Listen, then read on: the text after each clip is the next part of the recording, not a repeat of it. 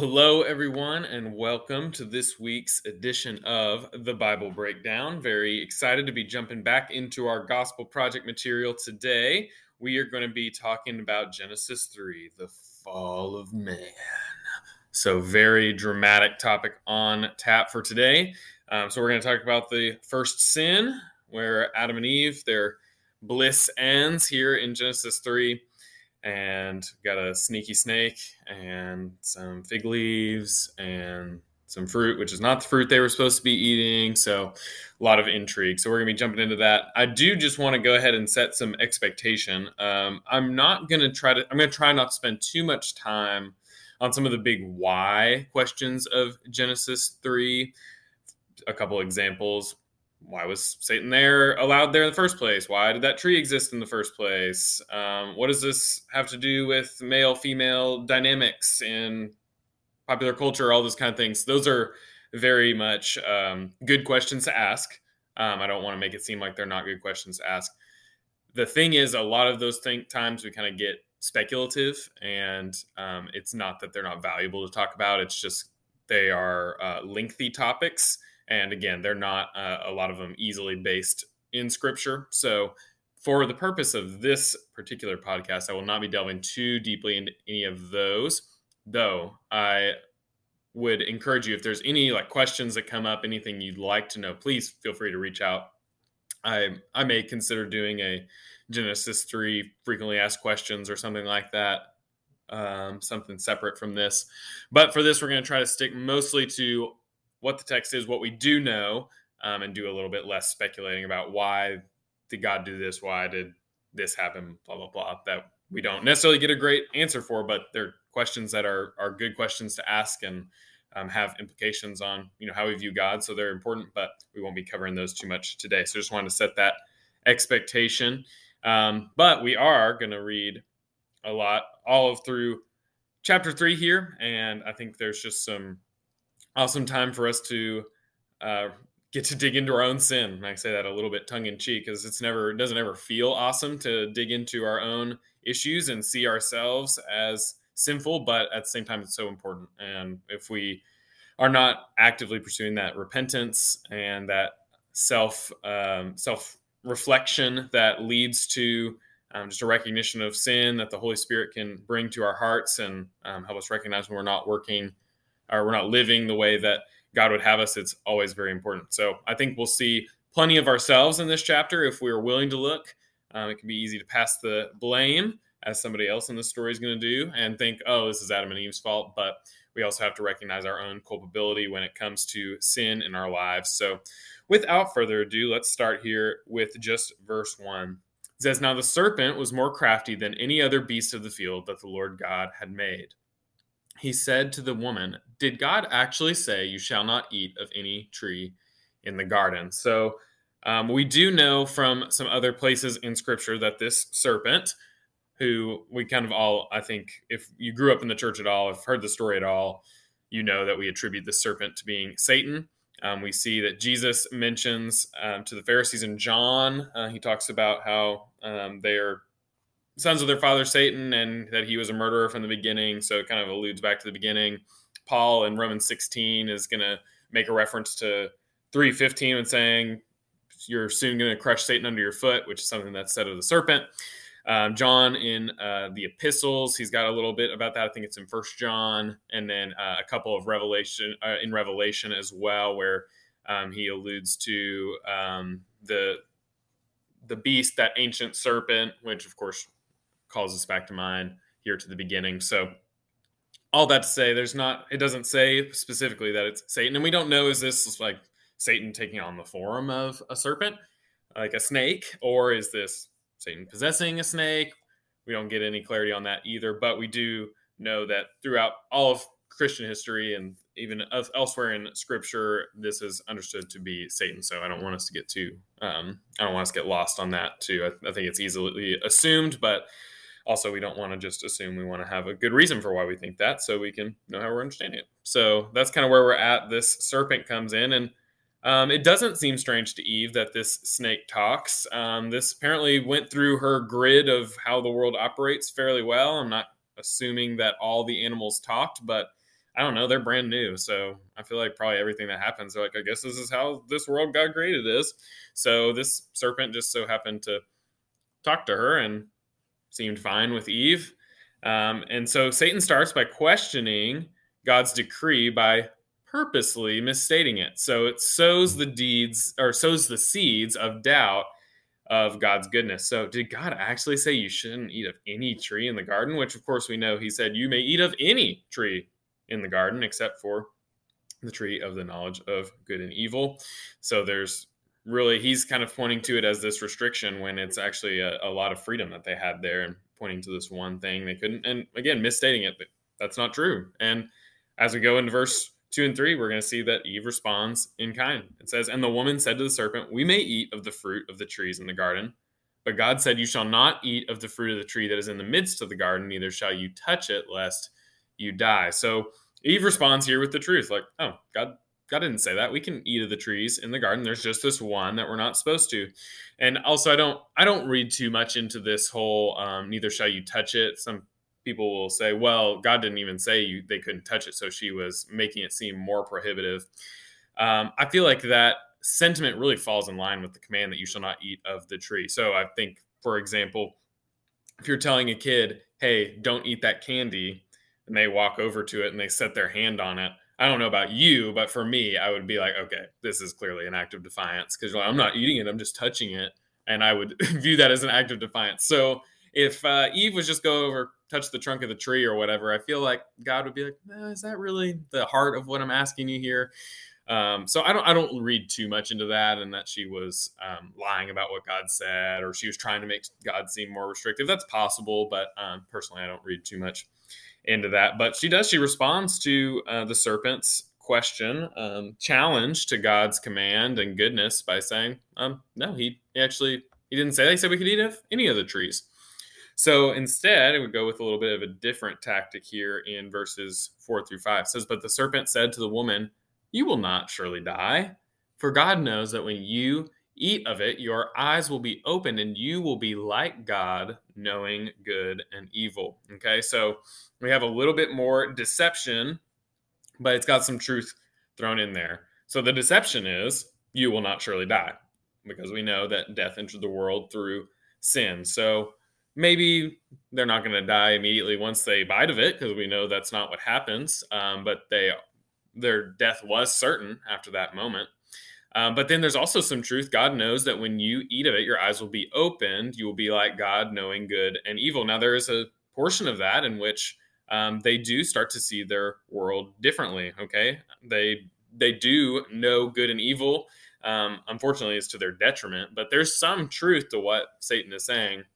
He's kind of ascribing this prohibition, though, to God not wanting them to be like him. Okay, so it's almost like God didn't want you to eat it because he knows you'll be like him, and he doesn't want that. He wants to be God alone. Now, saying you will be like God is definitely an overstatement by the serpent here. There's an aspect in which they will maybe grow in how they are like God, but if we remember back to the creation of humanity is created in God's image. So in many ways, we reflect God in ways that no other creation can. We are unique. We are like God more than any other creation, though, of course, we are nowhere near his glory, his honor, his holiness, but we do image God. But what Satan is offering here is almost like an equality, saying you'll be like God. You'll know good and evil. Okay, so that's kind of the appeal. He appeals to this desire of being like God instead of how we were designed to be, which is reliant on God, to trust God, to know that God is going to provide for us. Perhaps Eve found that temptation very, very striking, that, I could actually be like God. I could be wise. I could know good and evil. So moving then into verse 6, it says, so when the woman saw that the tree was good for food, and that it was a delight to the eyes, and that the tree was to be desired to make one wise, she took of its fruit and ate. And she also gave some to her husband who was with her, and he ate. Then the eyes of both were opened, and they knew that they were naked. And they sewed fig leaves together and made themselves loincloths. Okay, so Eve hears what the serpent has to say, said, you know what, that fruit looks pretty good. And especially that the tree was desired to make one wise, the temptation to be potentially, well, the serpent said I would be like God. Okay, so this temptation, both of how it looked and then the potential that she believed was possible if she had the fruit, even though she knew she wasn't supposed to, Eve takes it. And then end of verse 6, like, oh, and there's Adam. Where's he been? What's he been doing just lurking around while all this is going on? So um, it seems like he must have been there pretty much the whole time. It doesn't say her husband happened upon her. It says her husband who was with her. So I think the most likely scenario is that he's been there the entire time and that it's he's just kind of chosen not to intervene. He's seeing all this take place, but he is hanging in the background just to see what's going to happen. Okay, so they take the fruit. And it says their eyes were open. So they now have a new vantage point. They have a new worldview. They have a new lens through which they are interpreting their events. And this is perhaps the knowing of good and evil, but more likely they're now feeling and seeing things that they were never designed to see or feel. For example, they had realized a shame. They saw that they were naked and they didn't think that that was okay, even though that's the way they had been created. So ultimately, that didn't necessarily make them wise. It, in fact, opened them up to this new emotion, this new feeling of feeling shame, to see that they were naked and to feel ashamed and self-conscious. And they hadn't felt that way before. So what do? They get some leaves, they sew them together, they make some loincloths, and they feel this need to be covered. So they make clothes for themselves. And I think there's kind of two things here at play. First, that they are seeing the world differently. They took of the fruit and they now had this different lens through which they were seeing the world. And it wasn't the way that they were designed to see it. To recognize that they were naked and to see that it wasn't okay wasn't how God had designed it. And then second, there's also this kind of imagery of what it means to be sinful and to need to have that sin covered. So part of it, I think, too, is just this recognition of we're not the way that we were before. We're not the innocent beings that we were before. And there's this need to be covered, this need to be hidden, something that's going to come up here in the next paragraph as well. So again, the serpent gives Eve some information. Some of it's true, but it's definitely not the whole truth. And it's definitely not as good as he promised it would be. The thing that they thought they were going to get from disobeying God actually turned out to be to their detriment. That's where the deception comes in. They got a little bit of what the serpent said, but he didn't let them in on the consequences. He lied. He said, "You will not surely die." He said, "God's keeping this from you." So then in verse 8, God comes in, it says, "And they heard the sound of the Lord God walking in the garden in the cool of the day, and the man and his wife hid themselves from the presence of the Lord God among the trees of the garden. But the Lord God called to the man and said to him, 'Where are you?'" Okay, so this idea we see in Scripture, this theme in Scripture, to walk with God is to just be this picture of what it means to be obedient to God. So Enoch is the one who got taken up before he died and said that he walked with God. The idea that God is coming to walk in the garden makes you think that Adam and Eve perhaps literally even have been walking with God and able to be in his presence, but now they hear him coming and their instinct is to hide. Their instinct is to make sure that they are not in the presence of God. They recognize that things had changed. There's this dynamic that is clearly changed. It doesn't sound like when God came walking through the garden, they were normally going to hide, because God then asks, where are you? And of course, we know God knows where they are. But this is also a recognition too, because it says the Lord God called to the man and said to him. There's a recognition too that the sin didn't belong to Eve alone. Oftentimes, it's Eve ate the apple, and then there's like the counter of like, well, Adam was there and he was being a passive man, and it's all his fault. And like the truth is, like they both sinned, and there's a recognition of that in Scripture, both here and elsewhere. We see in First Timothy, Paul talks about how the woman was deceived. We see in Romans 5 by Paul also. He talks about how sin entered the world through one man, being Adam. So Scripture really shows them as both being sinful.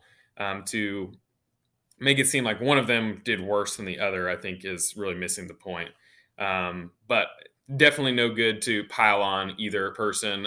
Typically, historically, it's going to be, well, it was Eve's fault. She was a woman. She was silly.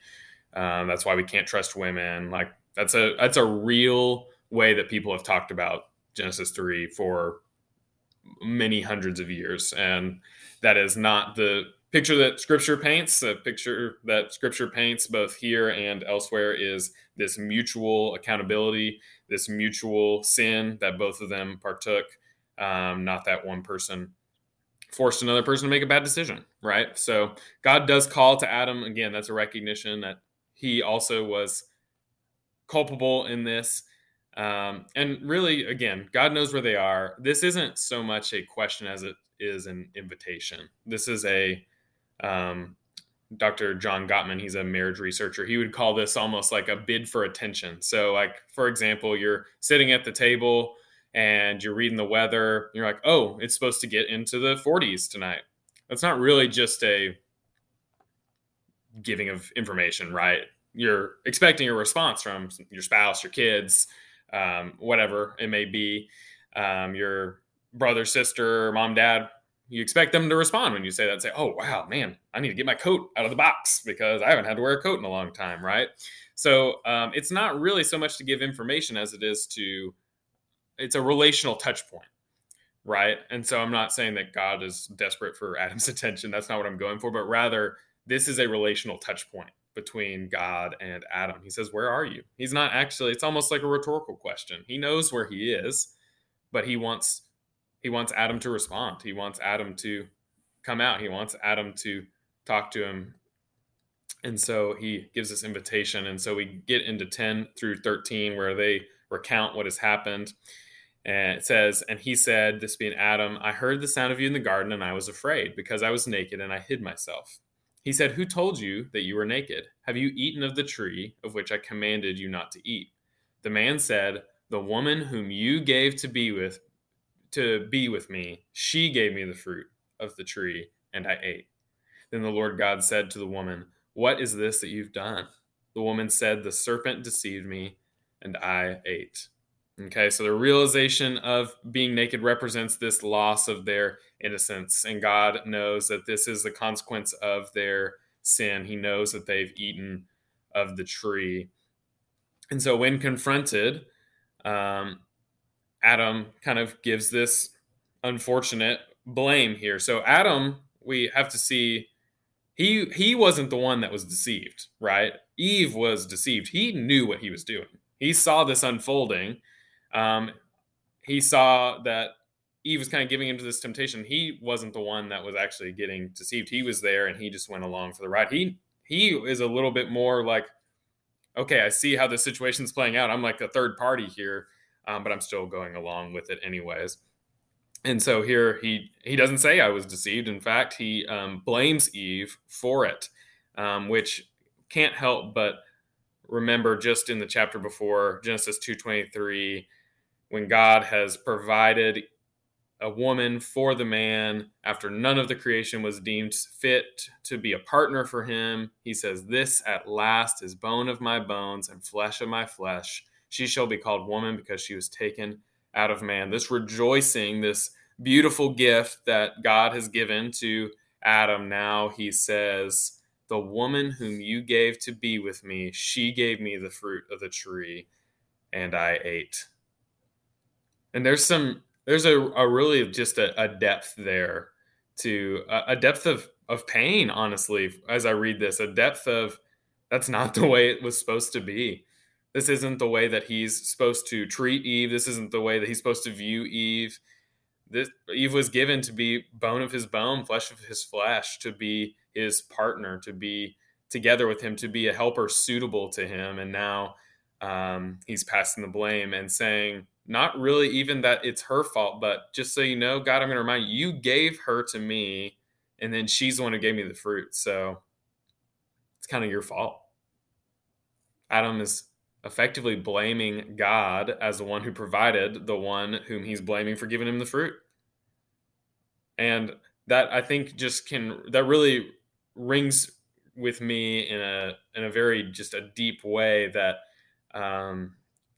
if you are married or you desire to be married, the way that our relationship with our spouse can get diverted from what it's supposed to be. It's supposed to be this beautiful union that celebrates the love that Christ has for the church, that exemplifies that love, that's meant to be enjoyed. But how often does it just become, how am I stuck with this person? How is this the lot I have? I can't believe this thing that he or she did. And we see here in just such a small scale, but it rings true, I think, in not even just marriage relationships, but human relationships. These people that have been given to us by God as gifts, as people that are meant to sharpen us, grow us, enjoy us, be enjoyed by us. So often our sin gets in the way of that and just muddies up our relationships with other people. And we forget the gift that they truly are. And we see that here as Adam really changes his tune and blames God for providing Eve, who brought him in on this thing. And then when asking Eve confesses, the serpent deceived me and I ate. And so then we move into this section of the effects, the aftermath of sin, the consequences. So we have 3 curses. First, we have the curse on the serpent. This curse is more about Satan again than actual snakes, right? Yes, they do crawl on their belly and they probably get some dust in their mouth while they're on the ground. It's not really about that much. But then we do see here in 3:15, we've talked about this before. It's kind of a important verse throughout Scripture and points us back to God's heart. But the Latin Proto-Evangelium, first gospel, says, I will put enmity between you and the woman, and between your offspring and her offspring. He shall bruise your head, and you shall bruise his heel. This promise that the offspring of the woman is going to bruise the head of the serpent, while he will just have his heel bruised. And so we see this ultimately the offspring of Adam and Eve being Jesus, who defeats Satan once and for all, even though he takes incredible punishment. It's nothing compared to the long-lasting eternal punishment that awaits Satan. He bruises his head while Jesus' heel was bruised, so to speak. It was bad, but it wasn't nearly as bad as the fate that awaits Satan, this punishment that is coming on him. Then we see the curse on the woman. We see that there's going to be pain in childbearing. And then also the way I would take this, this is often something that kind of stumps interpreters. There's a lot of, if you read different versions of verse 16, that second half, you'll get a lot of different interpretations throughout the different versions. But ESV says, your desire shall be contrary to your husband, but he shall rule over you. Really, the way I look at that is the marriage relationship is going to be difficult. There's going to be difficulty in your marriage relationship as a result of sin. It's going to be this tension between my desire is contrary, and yet the husband is given this role as the leader in the family, head of the household, and the tension that brings. And so that's really how I would simplify it is there's pain in childbearing, there's difficulty in marriage. That's part of the result of sin. And then we see the curse on the man, difficulty in work. We were designed to work. Adam worked before sin, but it's this difficulty now in the work. The work is not going to be the ground rises to meet you anymore. It's thorns, it's thistles, it's sweat. It's difficult. So even though we were designed to work, sin creates difficulty in our work, not just if we are agriculturalists, but all of our work has difficulty, even though we were designed to work because of sin. And ultimately we see the curse on the man, which of course, we know applies to women as well, that there's death for you till you return to the ground, for out of it you were taken, for you are dust, and to dust you shall return. This promise that every person will eventually return to dust, and that there will be physical and spiritual death. But then we also, as we finish up this chapter, we see God's redemption again, not just the promise of redemption in 3:15, which is significant, but also this momentary redemption that he gives. Says the man called his wife's name Eve because she was the mother of all the living, and the Lord God made for Adam and for his wife garments of skins and clothed them. So remember, they're naked, they're ashamed, they are not like they were before, but God provides them with garments of skin. He clothes them. He helps cover that shame, self-consciousness that they now recognize in themselves and one another because of sin. And we can pretty safely assume that this garment of skin required a sacrifice. And we, I think, know that for a couple of reasons. One, the original readers would most likely have understood it that way. We even get a little picture of something similar in Leviticus 7:8. One of the laws for the priest says, "And the priest who offers any man's burnt offering shall have for himself the skin of the burnt offering that he has offered." So this idea that the garment that comes from this offering, that the priest can keep it, but it calls to mind this scene where there's a skin that's covering you now as clothes, and it's because an animal was sacrificed. So we see kind of this first look into the sacrificial system and how death enters the world. God provided a sacrifice. Even though they would eventually die, they didn't die then. So God provided for them through the sacrifice of another. And again, something that's a huge theme throughout all of Scripture, as we know. So just as we jump into some application, I think some of the sin we see here take place. I just want us to be able to think through that as well. So the first one I see here, and they all start with D because alliteration can be fun. The first one is doubt. Adam and Eve doubted God's goodness and his provision. They doubted that he was giving them everything that they needed. Or maybe they thought, well, maybe I want more. They believed God was withholding something good from them. And we have this same trouble with doubt. We believe that God may be withholding something good from us. Maybe it's, I wanted this job, I wanted this house, I wanted this pleasure, this spouse, this money, whatever it may be. We believe when we don't get what we want, or we see something that we don't have, we think God's holding out on me. We can be tempted to think maybe God's not as good as he says he is, as I thought he was. We doubt God's goodness. Second thing I see here is this desire. Now, I only put desire again because it starts with D, and alliteration can be fun.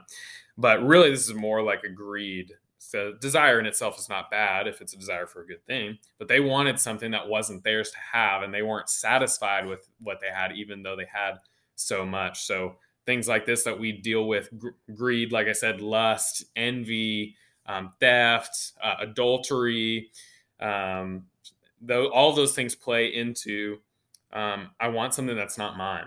And so I want to pursue it. We have this temptation to pursue things that are not ours to have out of this desire, this greed, this lust, this envy. And ultimately we're saying, I want this, God, and so I'm going to take it by any means necessary. And then the third I've got here is denial. Adam passed the blame to Eve. Eve passed the blame to the serpent. Oftentimes when I say we, I mean I, and then maybe you too, I know I do, try to avoid or rationalize sin instead of just owning it and confessing it. Just saying, well, that wasn't that mean of a thing to say. I don't have to apologize for that. Like, oh, I didn't mean it that way. I don't have to apologize for that. Well, I didn't do it with malice in my heart. I don't have to apologize for that. Whatever it may be, we often try to avoid, rationalize our sin when ultimately we just need to come out and say, yep, God, I've sinned. Yes, person I've sinned against, I've sinned. I ask your forgiveness. So this first sin is not limited to the garden. This first sin results in all the sin that we have now. We are born with sin. We also all choose sin, so we can't just be playing the blame game with them either. But I hope this is an opportunity to just take an honest look at our lives and realize the sin that we have in our lives and what God has truly provided.